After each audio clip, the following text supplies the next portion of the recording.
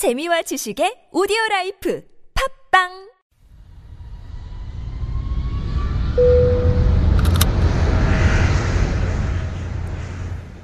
This is Real Life Korean, and Mondays are for Fresh Off the Plane. We direct it at those people who are just starting their Korean experience with our teacher, Sun Kyung-hwa, from the website talktomeinkorean.com. Hello. Hello. All right, I'm excited. What are we learning today?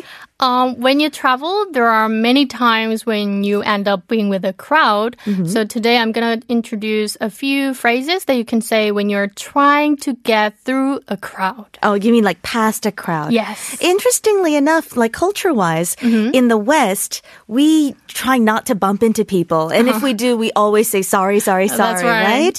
But in Korea, it's always a crowd. Yeah. And you're always Especially in bumping Seoul, into people. And then if they do, you just turn around and look at them, but they don't look back at you because it's not really a big deal. Yeah. But for foreigners, it kind of is, right? Yeah, it so I is. guess we need to learn this. That's right. And the situation that comes to mind first about trying to get through a crowd is definitely when you're on the subway or Right. on the bus during rush hour.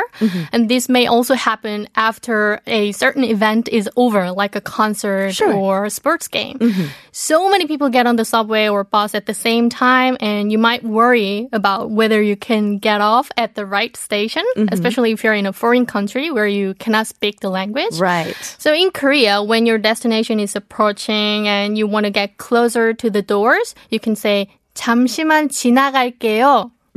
잠시만 means just a second, and it literally means let me pass through. So it's almost like a literal translation. Just a moment, let me pass. Yes. Kind of like that, right? Yeah. So I guess instead of pushing people aside and squeezing through, you can kind of say that and maybe they'll move for you. Yeah. 잠시만요. 네, 지나갈게요. 지나갈게요. Yeah. Okay.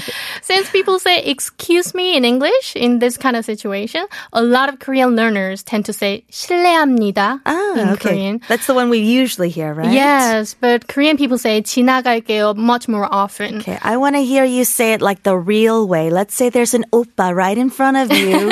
I know you don't say 잠시만 지나갈게요. How would you say it to oppa, huh? 잠시만요. 잠시만요. 지나갈게요. You know you say it like that. Yeah, right. And sometimes you realize that you're at your stop at the last second after the doors are already open. And maybe because you're distracted, like reading a book or watching something on your phone. So you need to move very, very quickly. In that case, you say, 잠시만 지나갈게요, but it might not make people move out of the way for you quickly. So you should say, 저 내릴게요. I have to get off. 저 내릴게요. I'm going to get off. Yes. Also, when the bus driver is about to close the door, but you haven't gotten off, you have to say, 내릴게요 out loud. You got to say that a little louder. Yeah. 내릴게요. That's right. And you might want to put in a little, 잠깐만요. to sound more desperate, right? Yes. And sometimes you're trying to get through a crowd because you have to get off soon, but the person in front of you won't move aside.